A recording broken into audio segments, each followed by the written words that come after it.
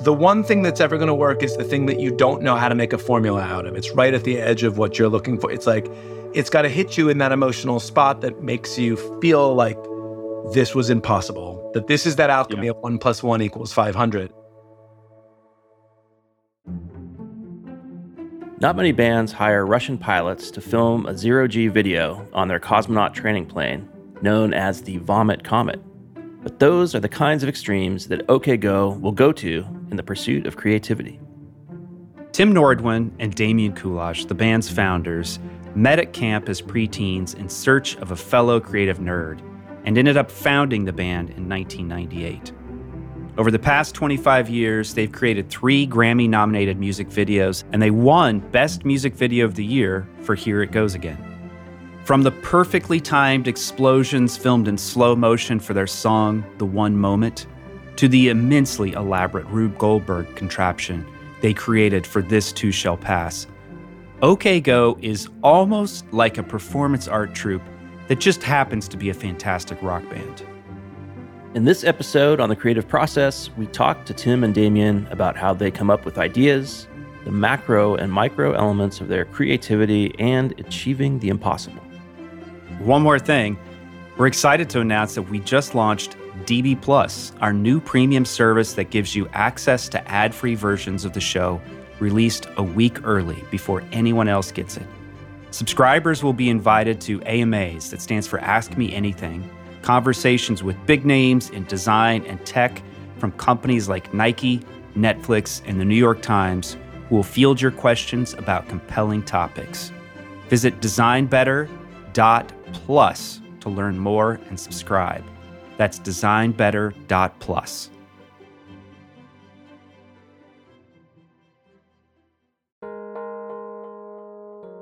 We'll return to the conversation after this quick break. As a Design Better listener, we think you'll enjoy Tools and Weapons. It's a podcast hosted by Microsoft's Vice Chair and President, Brad Smith.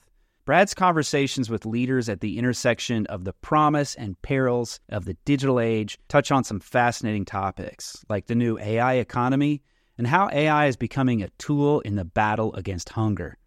On a recent episode, Brad was taken to Venice, Italy, where he connected with Yves Ubelmannhoff of Iconum. It's a startup that specializes in 3D digitization of endangered cultural heritage sites.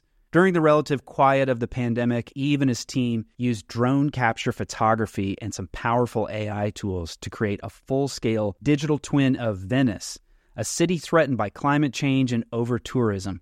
How cool is that? On Tools and Weapons, Yves tells Brad how he's using this incredible technology to help preserve some of the world's most endangered cultural heritage sites in pristine detail so they can be studied and appreciated for generations to come. To stay current on some of the most innovative people working with AI today, you should subscribe to Tools and Weapons with Brad Smith, wherever finer podcasts are served.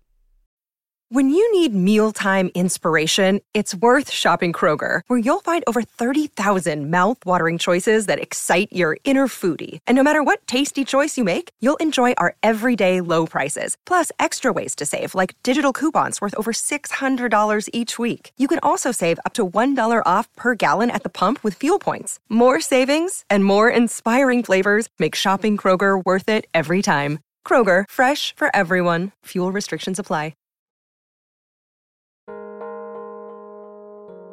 And now, back to the show.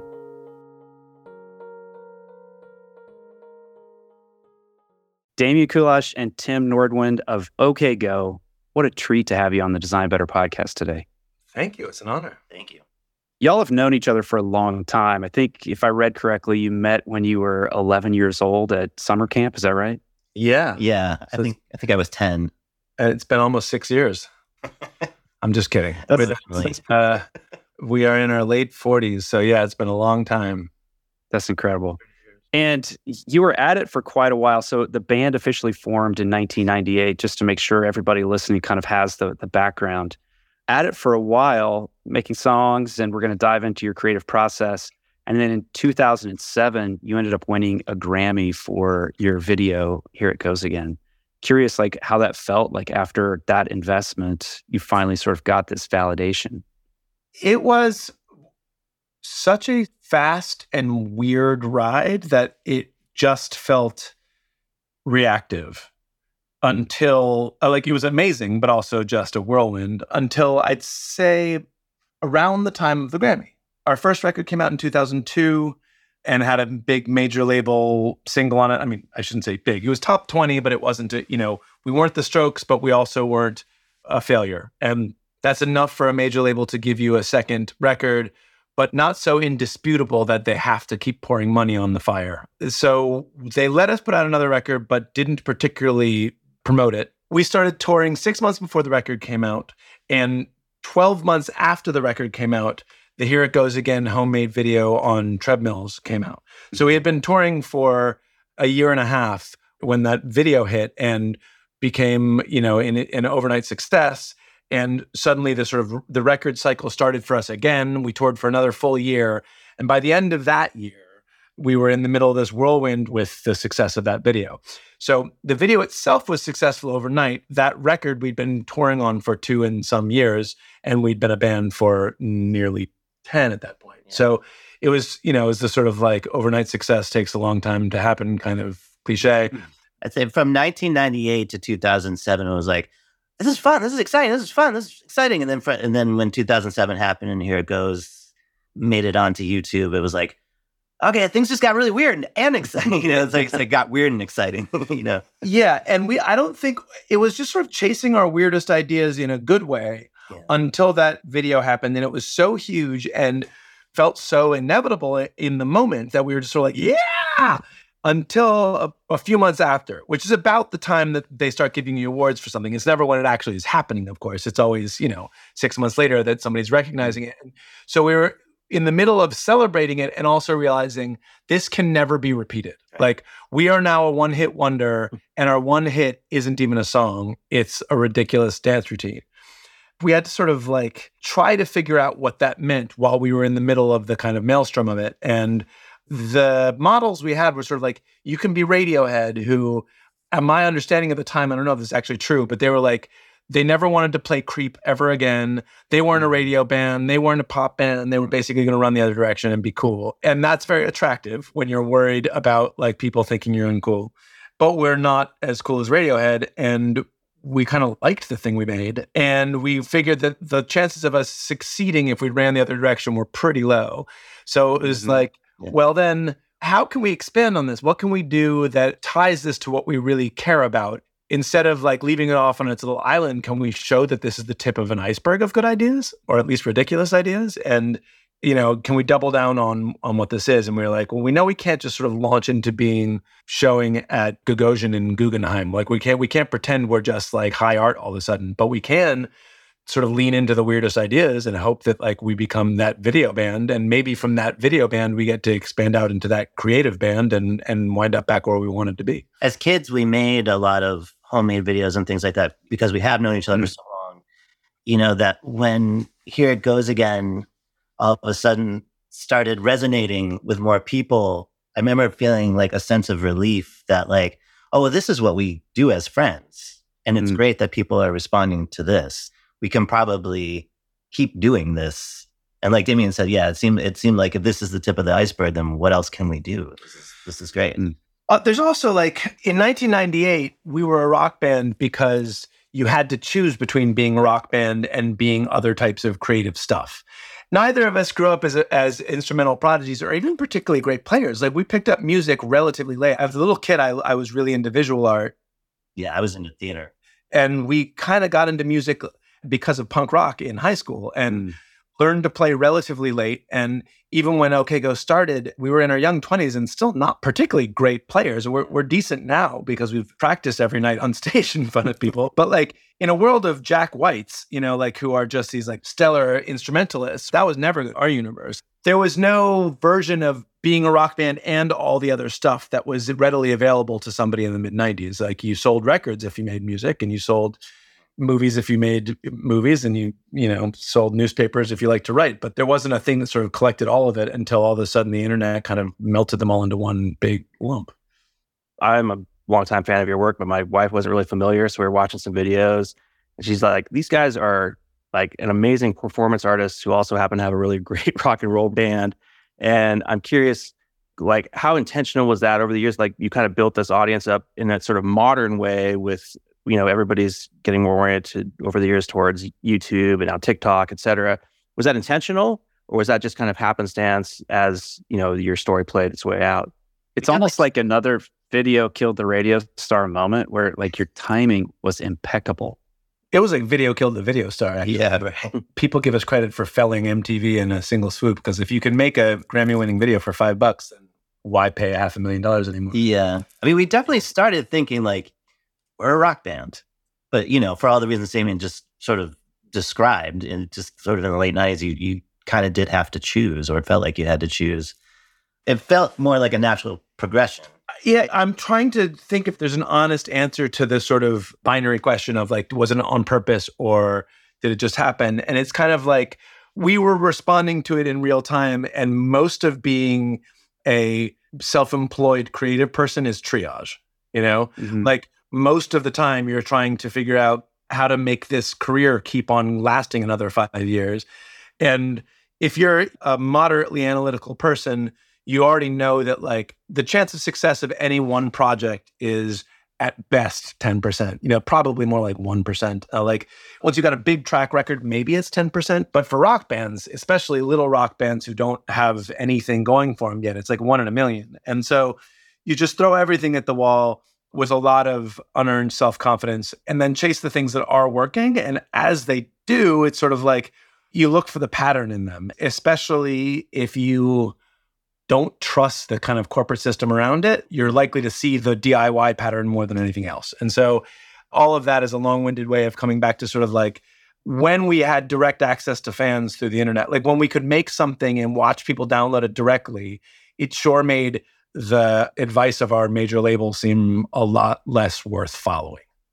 Yeah, we started at a time when the traditional music industry was really starting to fail. So it sort of felt like that scene in Indiana Jones, I think it's Temple of Doom, where he's running over the bridge, and every time he like makes it over another step, it just falls and falls and falls and falls. And so it was like, when we started, it was like radio and MTV. That was it. That's all that mattered. And by the time our second record came around, all of a sudden it was like more about YouTube and the internet. Well, YouTube didn't quite exist yet. But do you remember that for our second record, what did exist was Napster. Napster, right. And they were terrified that because we were like the sort of picture of a college band, like we were the type of thing that college kids loved, we were going to be the example of how to stop Napster from stealing your successful college band's music. Right. So on our second record, we got wind that they were going to put DRM, digital rights management software, on the CD, which would have prevented you from ripping the CD to put on your iPod. iPods were brand new. They had just come out like 2 years earlier. It was already the thing that like you basically couldn't exist if you couldn't exist as an MP3. And the major labels, their response to this was like, haha, now you won't be able to get this music off the CD. And from our perspective, it was like, of course we want to be paid for our music, but if you can't be on iPods, you might as well not exist. So we asked them not to use DRM on it, and they politely declined. So we thought and came up with a way around this, which was to provide a hidden track on our master that was exactly 32 minutes and 17 seconds long, or whatever it was. We needed to fill up every last byte of the disc so that there was literally no space left on a compact disc to put the DRM, and it kept on failing QC, and they eventually were like, okay, well, I guess we just have to put it out. That's so brilliant. That's great. And I mean, I'm sure that they then, our music was then stolen over and over and over again, but at least we got to keep existing. So we wanted to talk about your creative process here. And one thing that we're curious about, and we've asked the other guests, is do you have any rules for the way that you operate your creative process, the way you collaborate? And maybe you could talk us through your process for songwriting versus video creation. You have so many norms that build up over 3 decades of working together, and so many sort of expectations. Yeah. And you recognize the patterns of what works and what doesn't. And I'm sure this is common to so many of your guests and to you guys and so many of your listeners. The thing that works is always a little bit out of reach. For some reason, I always think of it like cotton candy. It's like it disappears as soon as you've tasted it. It is very real. You can look at it, you can taste it, it takes up space, but you can't really get your hands on it, it just kind of evaporates. And the one thing that's ever going to work is the thing that you don't know how to make a formula out of. It's right at the edge of what you're looking for. It's like, it's got to hit you in that emotional spot that makes you feel like this was impossible, that this is that alchemy of 1 + 1 = 500. And as soon as you figured out the math of what 1 + 1 really equals, you're just going to get 2 every damn time. You might not get to 500 every time, but you would like it to be 1 + 1 = a little bit something weird. When it's not quite 2, you go, we've got something, and then you chase what that thing is. Can I tell you what I think is like the elements of the recipe of OK Go videos? Love to hear it. And tell me if this is way off. Okay. Central ingredient would be surprise, making the familiar magical, color from an aesthetic and visual component that's a common theme throughout, and community. Everything that you make, it's clearly like it's so much bigger than you. And so everyone is sort of like cheering for your success. This is impossible. I don't know how you did this. I don't like this Rube Goldberg machine, this like army of people who are performing in Japan with umbrellas and making it this digital thing. The cosmonauts in Russia who are helping you defy gravity. You're doing the impossible with community. It is about you and it's beyond you. You're good at this. That's really good. Yeah, well said. Those are the rules. Nice to meet you. The 1 + 1 = more than 2 factor, that's kind of what all collaboration really should feel like, right? Like when a collaboration works, it feels like cheating to everybody involved. That I came in with a really good idea and I'm leaving with an even better one. If there's a lot of sort of territorialism over credit, that can't work. But if it's sort of like what we want is this amazing thing and everybody who's involved with this amazing thing is part of this amazing thing, then it's very additive and everybody who puts something into it gets the total out of it. I think our attraction to the ideas that are in the videos is mostly that sort of being attracted to that kind of collaboration, going like, wouldn't it be awesome if we could find a scientist who wanted to do this incredible thing? And you want to celebrate that person and you want to celebrate that collaboration. And we certainly are never presenting ourselves as like particularly good at that thing. When we're working with dancers, we're the worst dancers in the room. When we're working with scientists, we're the worst scientists in the room. You know, like it's you're just sort of honored to be led into the room. And so celebrating the community has seemed obvious from the beginning, I guess. Yeah. In terms of the process for the video specifically, so there's a pattern that we've realized works. We certainly didn't like start out with it, but here's what it is. We have to find an idea that feels big enough and small enough. It has to feel like it's expansive enough that we're going to be able to play with it for a full 3 or 4 minutes, and small enough that there will be boundaries to push up against, because if there's no boundaries, there's sort of no form, you know? We want the simplest version of that. So if you can get rid of a clause in the description, get rid of it. You know, it's not this and that and that and that. It's like we want to make something in zero gravity and use all the best tricks in zero gravity. Or we want to make something that's a Rube Goldberg machine, but not a Rube Goldberg machine and the blah, blah, blah, blah, blah, blah. The best ideas are the simplest ones. And then if you can find within that sort of what we refer to as a bag of tricks, like, or a vocabulary of, say, 20 great surprises. And this is, to your point, yes, it's all about surprise. If there's moments that really hit you in the gut instead of in the brain, and you think you can get 20-ish of them, like our videos usually need between 10 and 15. If you can only find 12 and you need 12, it's going to be very hard to make a good through line to all of that stays musical and stays emotional and stays useful. Right? So like what we want is a vocabulary that's a little bigger than what we need. And then we need to sequence those in such a way that it is a crescendo of surprises where you're not giving away everything right at the beginning. Just sort of classic narrative structure stuff, except it's not boy meets girl, it's surprise leads to surprise. And of course, it has to also match the music and has to feel like the music. So, I mean, the thing that almost always happens at some point in making our videos is like, yes, but how does the chorus bust out? How does this part feel more than the last part? Most ideas that seem like they're pretty good, you fail at that place, that there's no, this is a really exciting way of showing pixels, or this is a really exciting way of animating things, or this is a really exciting emotional surprise. But once you've shown it, you have nothing left, and there's nothing that leads up to it. So like one video we made that I think sort of failed in this respect is we made a video for the song Last Leaf, which is all toasted on bread. It's an animation made with a laser cutter toasting bread. And that seemed like such a cool idea to us. And it's a really great way to make an animation. But you get the whole point of that in the first 20 seconds of the film. And then after that, it's a very beautiful animation, but not any different than animations you've seen your whole life. So you sort of get this expectation that it's going to break your mind. And it does a little mind break in the beginning, and then it doesn't go anywhere after that. And so we've done very few animated things since then because we've learned that, like, unless we can keep one-upping the animation itself, that's kind of a dead end. So on the topic of coming up with ideas, Rick Rubin has this book he wrote recently about the creative act and talks a lot about you're not actually creating, you're really channeling. And I think you both have talked about that you're sort of, these aren't your words, but you're not really exactly sculptors, but you're more like archaeologists, kind of finding things and discovering things and meshing together things that weren't previously together. Could you talk about that discovery process? Yeah, just starting with the band and the music, Damien and I meeting at 11. As far as discovery being an important factor in what we do, it's like, I think early on, we didn't really play instruments very well, but we were like curious about being in a band, playing music. We loved listening to it. Now we were curious about doing it. And it was like, hey, do you want to do that? Yeah, I don't know that much about it, but let's try it. Let's find a couple other people to do it. For me, it felt like the discovery of 1-4-5, the progression in pop music. Like, obviously, there are many, many chord progressions in pop music, but this is the most common one. And everybody figures it out at some point in their life. And that's often when they make their best song.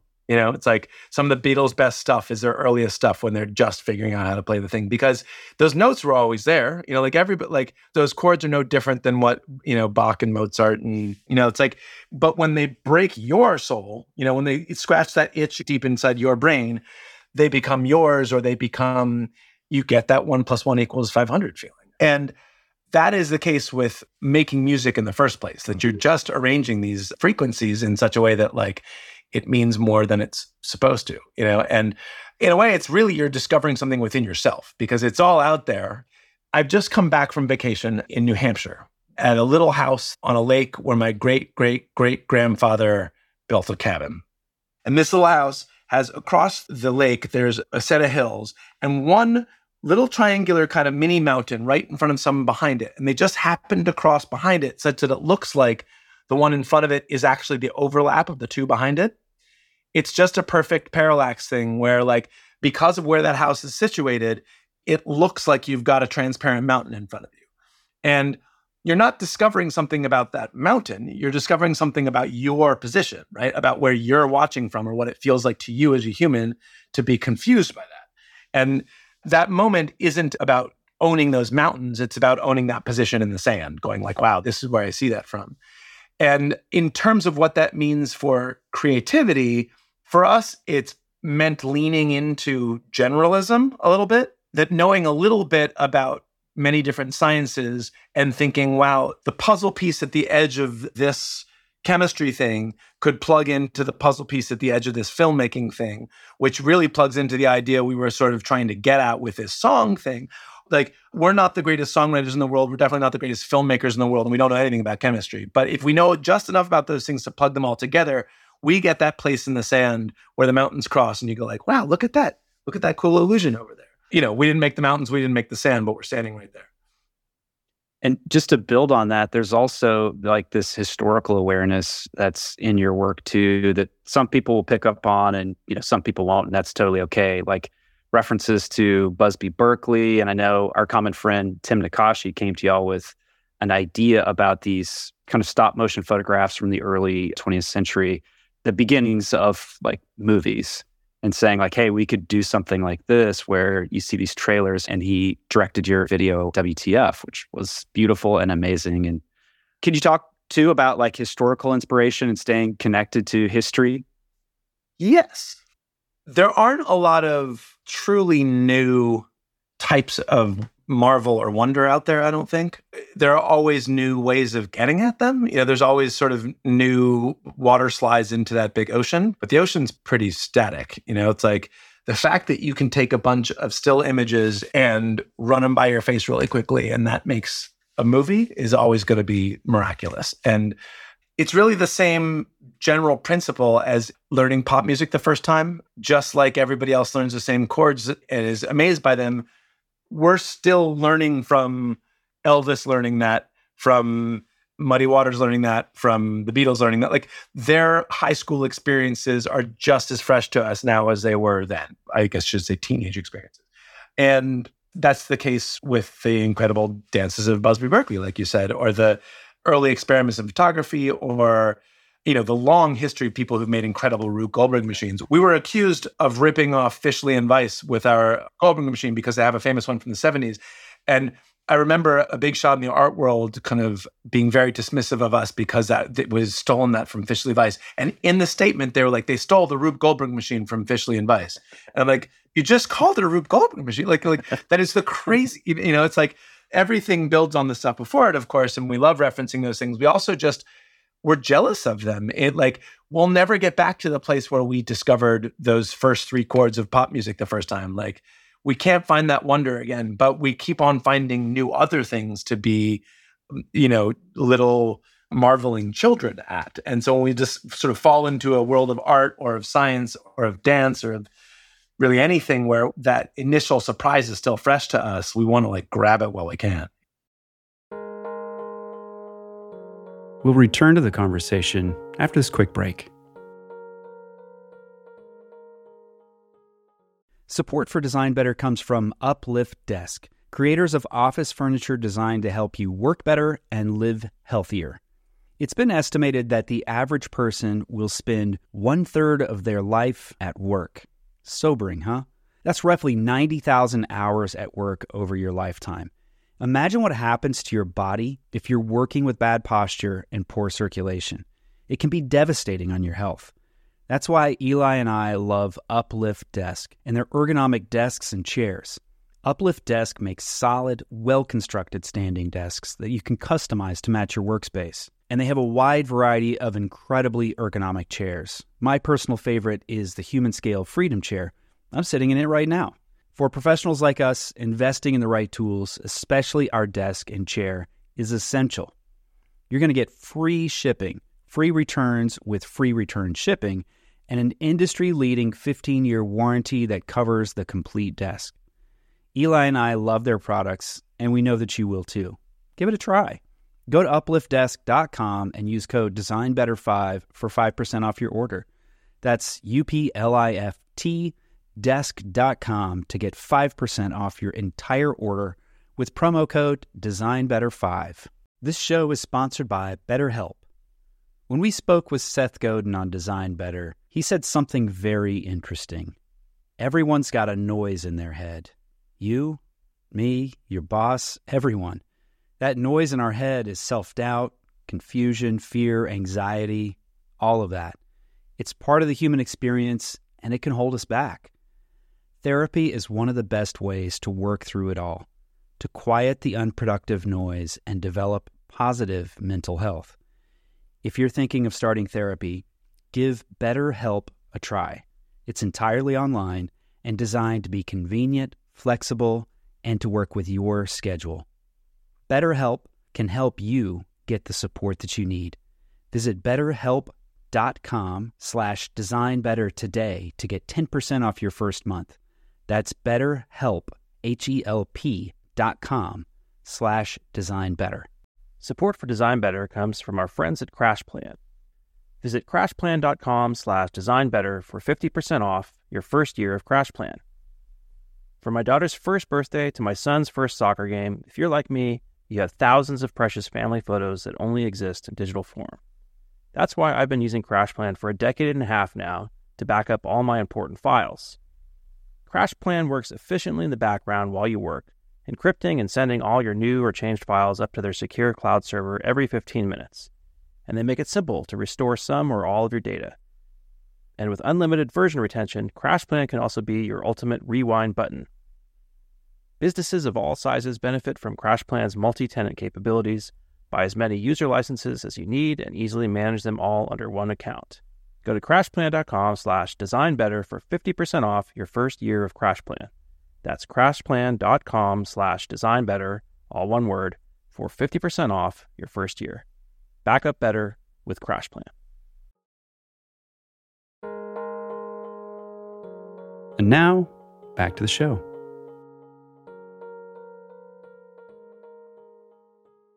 Maybe you could talk a little bit too about the importance of play in your work. And then just actually before that, a quick fire question. My son, Dashiell, who's 7, it's really hard to get him to listen to anything other than the Beastie Boys right now. For some reason, he's got really to that.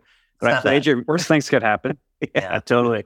He had a question for you guys because I played your video. He's like, man, this is awesome. And he asked me to keep playing it over and over again. The one in the plane, the Vomit Comet. But he was just wondering who was driving the plane. And then maybe you could talk a little bit about play. We had some very senior Russian scientists. Yeah.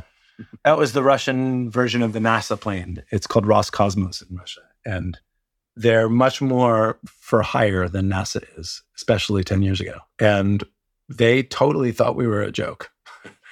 They were like... We showed up with piñatas and paints to their plane. I think they were like, what are these goofballs doing? This actually segues well into play and into process. So the video you're talking about is for the song Upside Down and Inside Out. It's shot in a zero gravity plane, a misnomer, of course, because really weightlessness, there's always gravity, but you don't experience it when you're falling at the same rate as the plane is. And as soon as we learned about that, about the fact that people could do that and you could get one of those planes without being a lifelong astronaut, we wanted to do it. And we pitched that idea to every brand sponsor we could find for 10 years. And when it finally came together, this was our process. We were like, well, there's no way we can choreograph something in a space we've never been in. And we have no idea what things will look like or feel like. We really don't know how wonder will work in this space. So if we can afford 20 flights in this plane, let's break it up into thirds. We'll do 6 flights of pure testing. Then we'll take a month off and look at all those tests, figure out what happened, what we learned, and try to choreograph something out of it.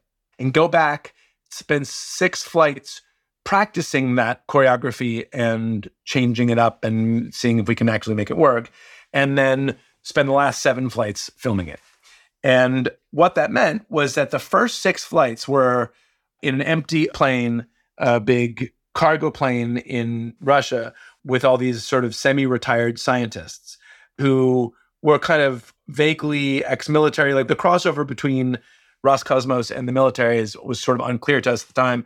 And so it had a very kind of like, I guess the way you would expect with NASA, sort of a very like, these guys have probably come from the Air Force kind of vibe. And we're a bunch of kids showing up to play, literally. We had not come from the Air Force. Yeah.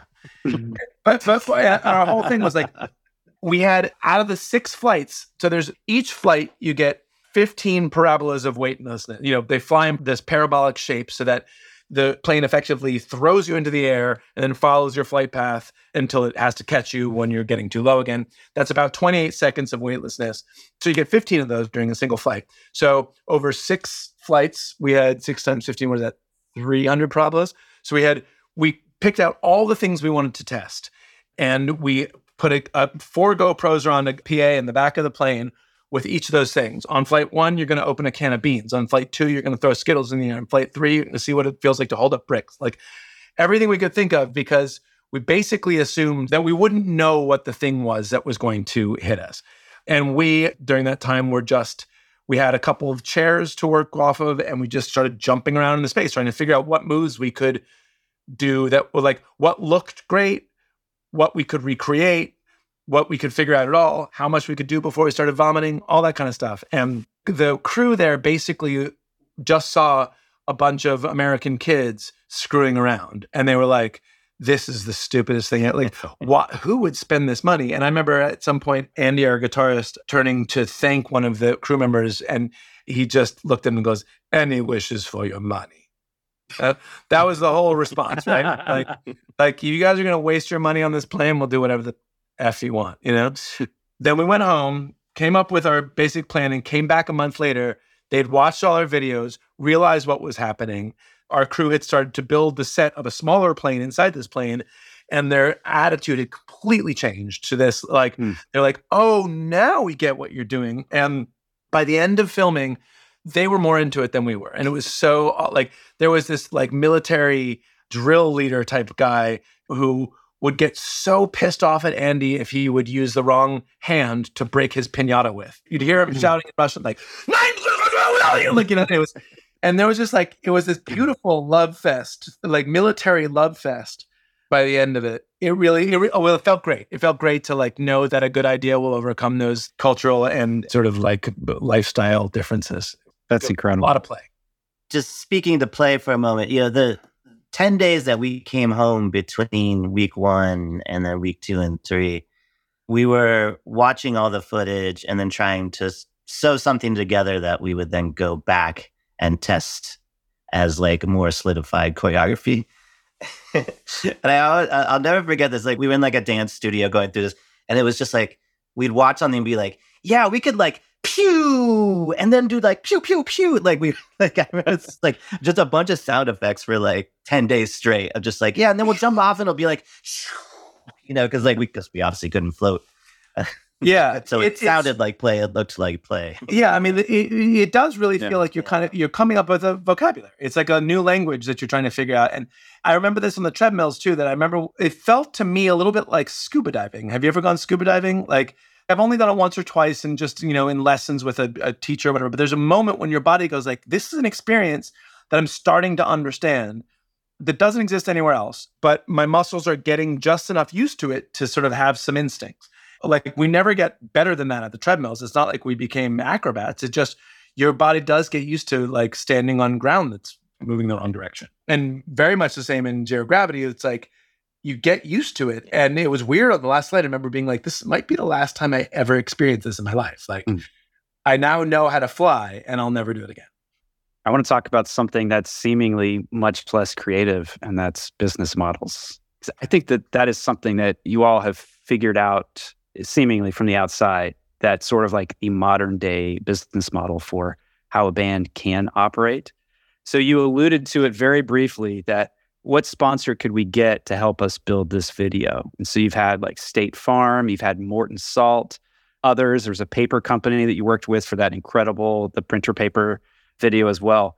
I think one of the most underappreciated ones for the video All Is Not Lost was paid for by Google, because they were just rolling out HTML5 and we did it as an HTML5 thing. That was a scary, scary cliff to jump off of, because I grew up in Washington, D.C. in the shadow of Dischord Records. And in fact, I shouldn't say shadow. Like I was a Dischord mega fan. That's the label that Ian MacKaye ran for his bands Fugazi and Minor Threat, along with other great people who worked with him. And it was extremely anti-establishment and extremely anti-corporate and extremely anti-sellout.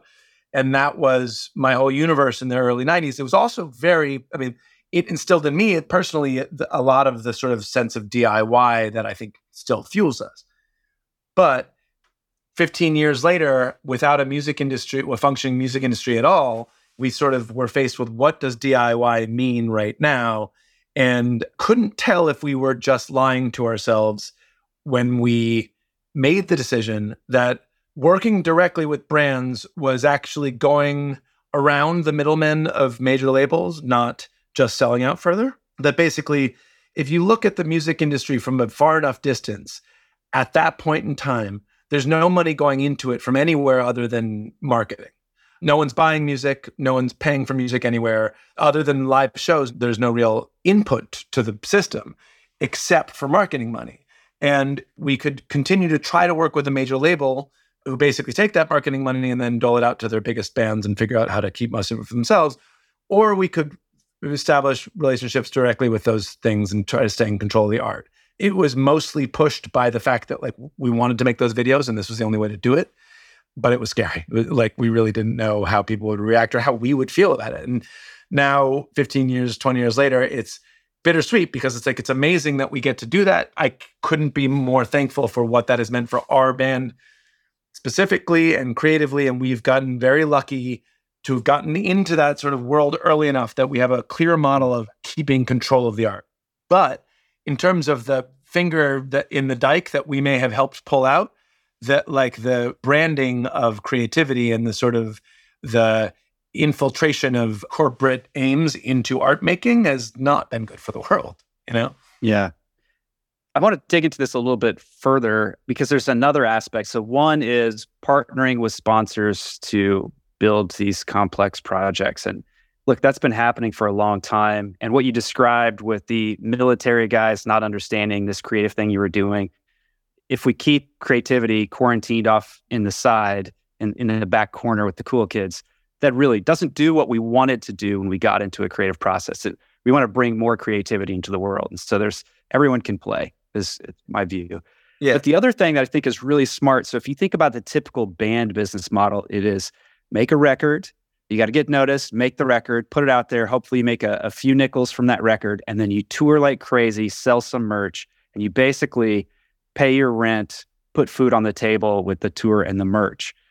Y'all have that, but there's videos, there's these other partnerships and so forth. It's a multi-stream revenue model that I haven't seen from any other bands. We're very lucky in that respect. It's hard to recreate when we're asked, like, how do you do this? You get really lucky. You chase your ideas and hope that the weird little corners you're in turn out to be fruitful ones. You mentioned that the common model is touring and merch. And that's really another way of saying that, like, music has turned into a service industry, right? Like that you can get paid as long as you are on tour for your entire life, which is possible if you happen to be named Mick Jagger and basically no one else. You know, I guess Mr. McCartney's doing fine too. But they also happen to be people who still have royalties from the old situation, right? There is no model for musicians today to continue to have a living, right? Like it used to be that what creative people made in the last century was a revenue-generating piece of art. So whether that was a novel or a TV show or a film or a record, if and when that thing was successful, it would pay for the next 10 that you did that weren't as successful. Not because there's so much fat in the system, but because nobody is able to make all hits all the time. The only way to do that is to make sure you're being really, really boring and chasing whatever else is doing. And that too will fail eventually, right? Like you've got to be swinging for the fences and not all of them are going to hit. I mean, this is why the writers are on strike right now, right? The only way to live as a writer now is to be constantly employed. That's literally impossible. But on top of that, you would need to be constantly employed in hit shows, which is even more impossible, right? Like you need a system where each success pays for a little bit of the downtime for the next one. When there's no royalties, when there's no back end, whether it's the record or the TV show or the movie, whatever it is, you wind up in a service industry where you're paid for the time you show up there. And we wouldn't be able to do this if the only way to make money is touring. And frankly, we're not that successful of a band. You know, we're in the middle of the pack. We do just fine. We're very happy with our success. But if you want to tour and make money every single night for the rest of your life, you have to be enormous because you have to sell 5,000 tickets in every city, not just in New York and LA. You have to be big enough to sell that many tickets, 200 nights a year. So past 10 years, I've been teaching this design class at Stanford, and we share your videos a lot with the students as, creative examples. And we also do this warm-up game that you guys either popularized or invented where you essentially try to guess what each other is saying. And not to put you on the spot, but maybe could you demo that for us real quick? Yeah. The game is called Say the Same Thing. It's a game that was often used by theater groups and improv groups. But our guitarist, Andy, who is a coder and does a lot of interesting stuff in the app space, he and his friends put this app together and we helped popularize it. It's called Say the Same Thing, and we will attempt to do it in front of you. No so you're trying to get to the same word. Okay, you ready? You ready? Yeah. On the count of 3. 1, 2, 3. Stars. Automobile. You say stars? Stars, yeah. Automobile stars. Automobile stars. Okay. All right. I have 1, 2, 3. Rocket. Subaru. Oh yeah, Subaru is the right answer. So you can't ever go back. So I said Subaru and you said rocket. Subaru and okay, rocket. I have one. Okay, right? Yeah. 3, 2, 1. Transportation. Oh, you were that. Transportation was right. Okay. So we've got Saturn and transportation. Okay. 3, 2, 1. Apollo. Oh, close. Oh wait, we got it. Wait, Apollo in space.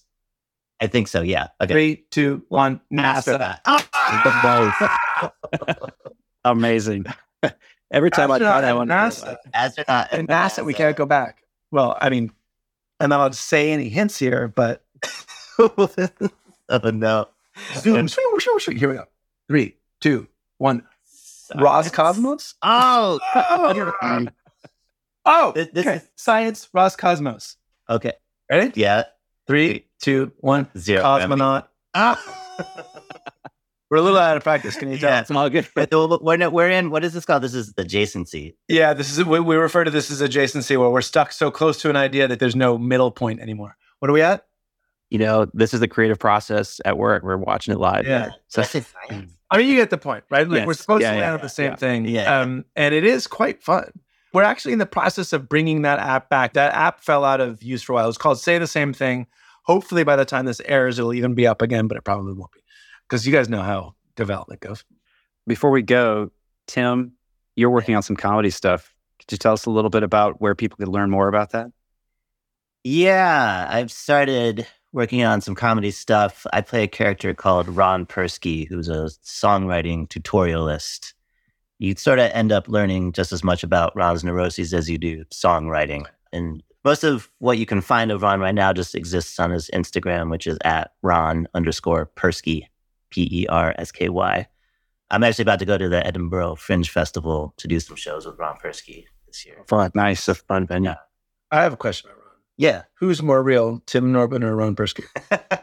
Ron and Tim are... Like, is he playing you or are you playing him? That's the question. Ron isn't so different from Tim, and Tim is exactly like Ron. Yeah, it's sort of like Ron Persky is doing a comedy bit here today. Right. This is Ron Yeah. actually doing his comedy. Yeah, exactly. And Damien, you've got a film that came out just, 11, 12 days ago?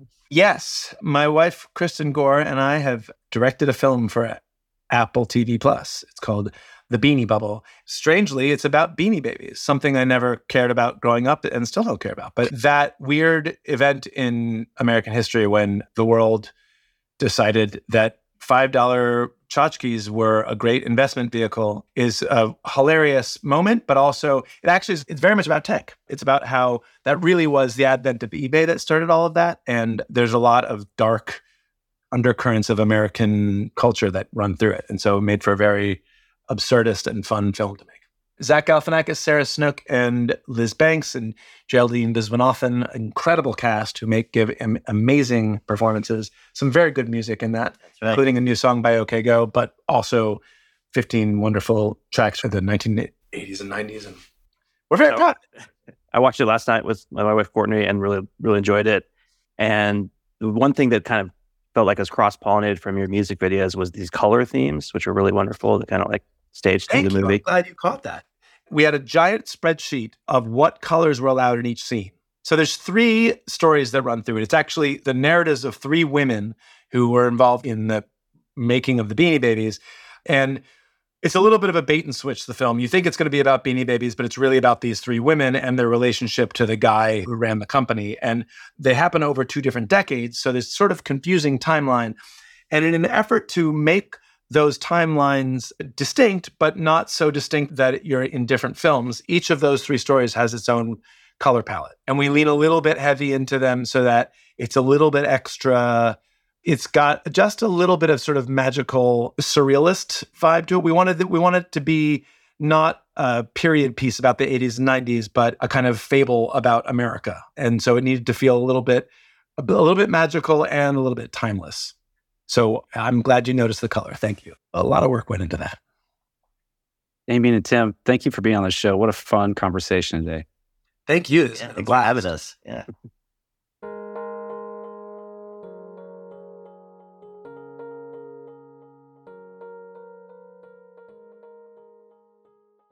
I got to tell you, that was a real treat for me. I love OK Go, and I've enjoyed them for a long time. I love their videos. I love just like the creativity they bring to everything they do, and to have the opportunity to just kind of hear how that unfolds is pretty fascinating.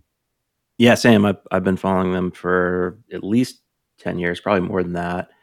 I just always wondered, like, how do they go about thinking up these ideas, get these creative videos, and what is their collaboration like? And, it was also clear that, and I didn't know their backstory, but that Tim and Damien had kind of a special relationship that helped foster what they do. So it was neat to sort of dive into that a little bit too.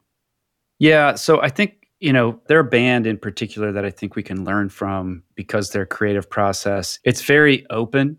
As we kind of heard, anything's possible, it seems, but it's also there are boundaries. And I like the way that Damien was describing that we know what we're after, and there's a certain level of rigor, and there's so many other factors.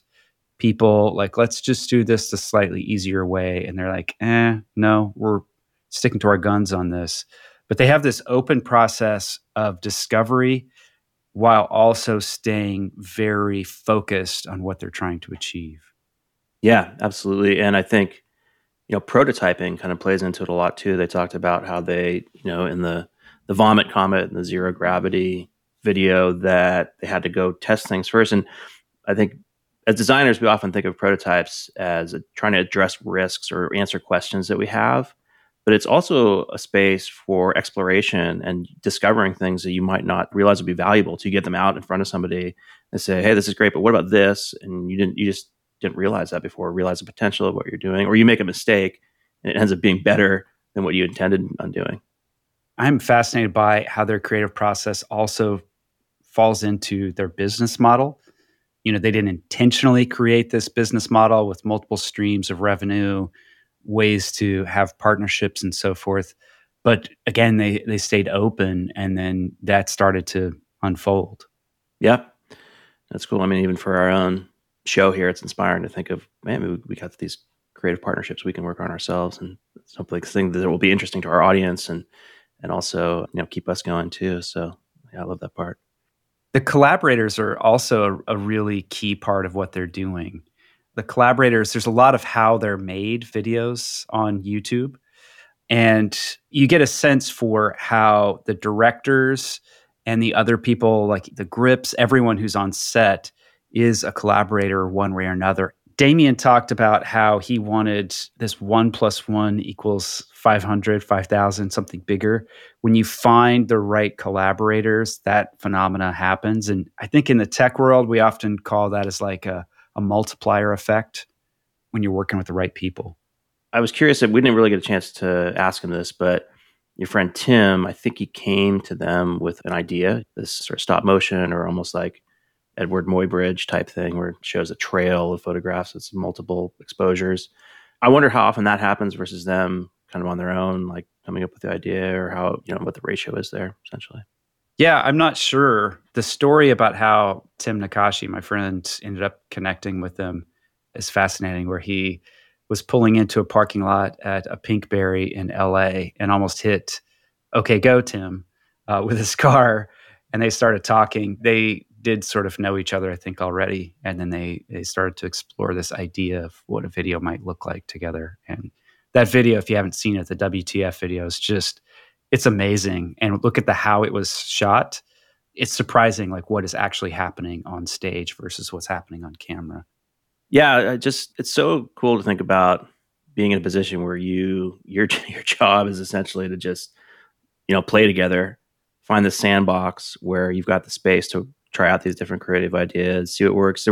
There was another interview I was listening to with Damien where he's saying, when you have the sequence of things that all has to happen together, like let's say the Rube Goldberg thing, for example, is like 130 different interactions. And those all have to go essentially perfectly because, even if each one of those has a 90% success rate, multiplied times each other, it's like 1 in a trillion. I can't remember the exact number. It has to be 99% reliable. So in essence, you kind of have to work with the building blocks of things that will work and then combine them in surprising ways to make something new. That's something that can be extrapolated into any different medium, regardless of what your creative pursuit is. But part of it is knowing your materials to some degree. Like they're working with people who know their materials, the science, how to work with the airplane, et cetera. So they're collaborating with the right people. And then I loved what he said about adjacency and learning a bit about science, a little bit about physics, a little bit about history, that the more that you know of these different disciplines, the more you start to see the opportunities and the relationships. And that is a huge opportunity for creative thinkers, is to do more of that, is to study what is not directly in your field. Yeah, I think that idea of kind of like stacking these different areas of expertise, even sort of the breadth versus the depth, but being able to, again, combine things in unique ways, that's pretty powerful. One other thing that I was hoping we'd chat with him about a bit, but didn't, was this idea that creativity is so driven by emotion. And there's another quote by Damien where he says that humans lead with our emotions, then our brains fill in and pretend they were in charge. So it's like we think we're being rational, but actually and you obviously have written a lot about this, we're really so driven by emotion, and we kind of backfill and rationalize that, no, we were actually thinking logically. And to some degree, you have to kind of open yourself up to that to be really creative. Yeah, emotion is such an important part of the creative process. And I think that for people in design or film or music, when we have to work with people who are very rational, it's a little hard to sort of see from another person's perspective. But the two go hand in hand. When we think about how our brain works, we want to make rational decisions about the purchases we're going to make, the thing that we're going to do today, or how we're going to approach our work. And sometimes there are multiple plausible, rational solutions in front of you. And emotion is often a tiebreaker or a force that pulls you towards the thing that it feels right. I just feel like wearing this pair of pants today, or I just feel like doing this type of work today.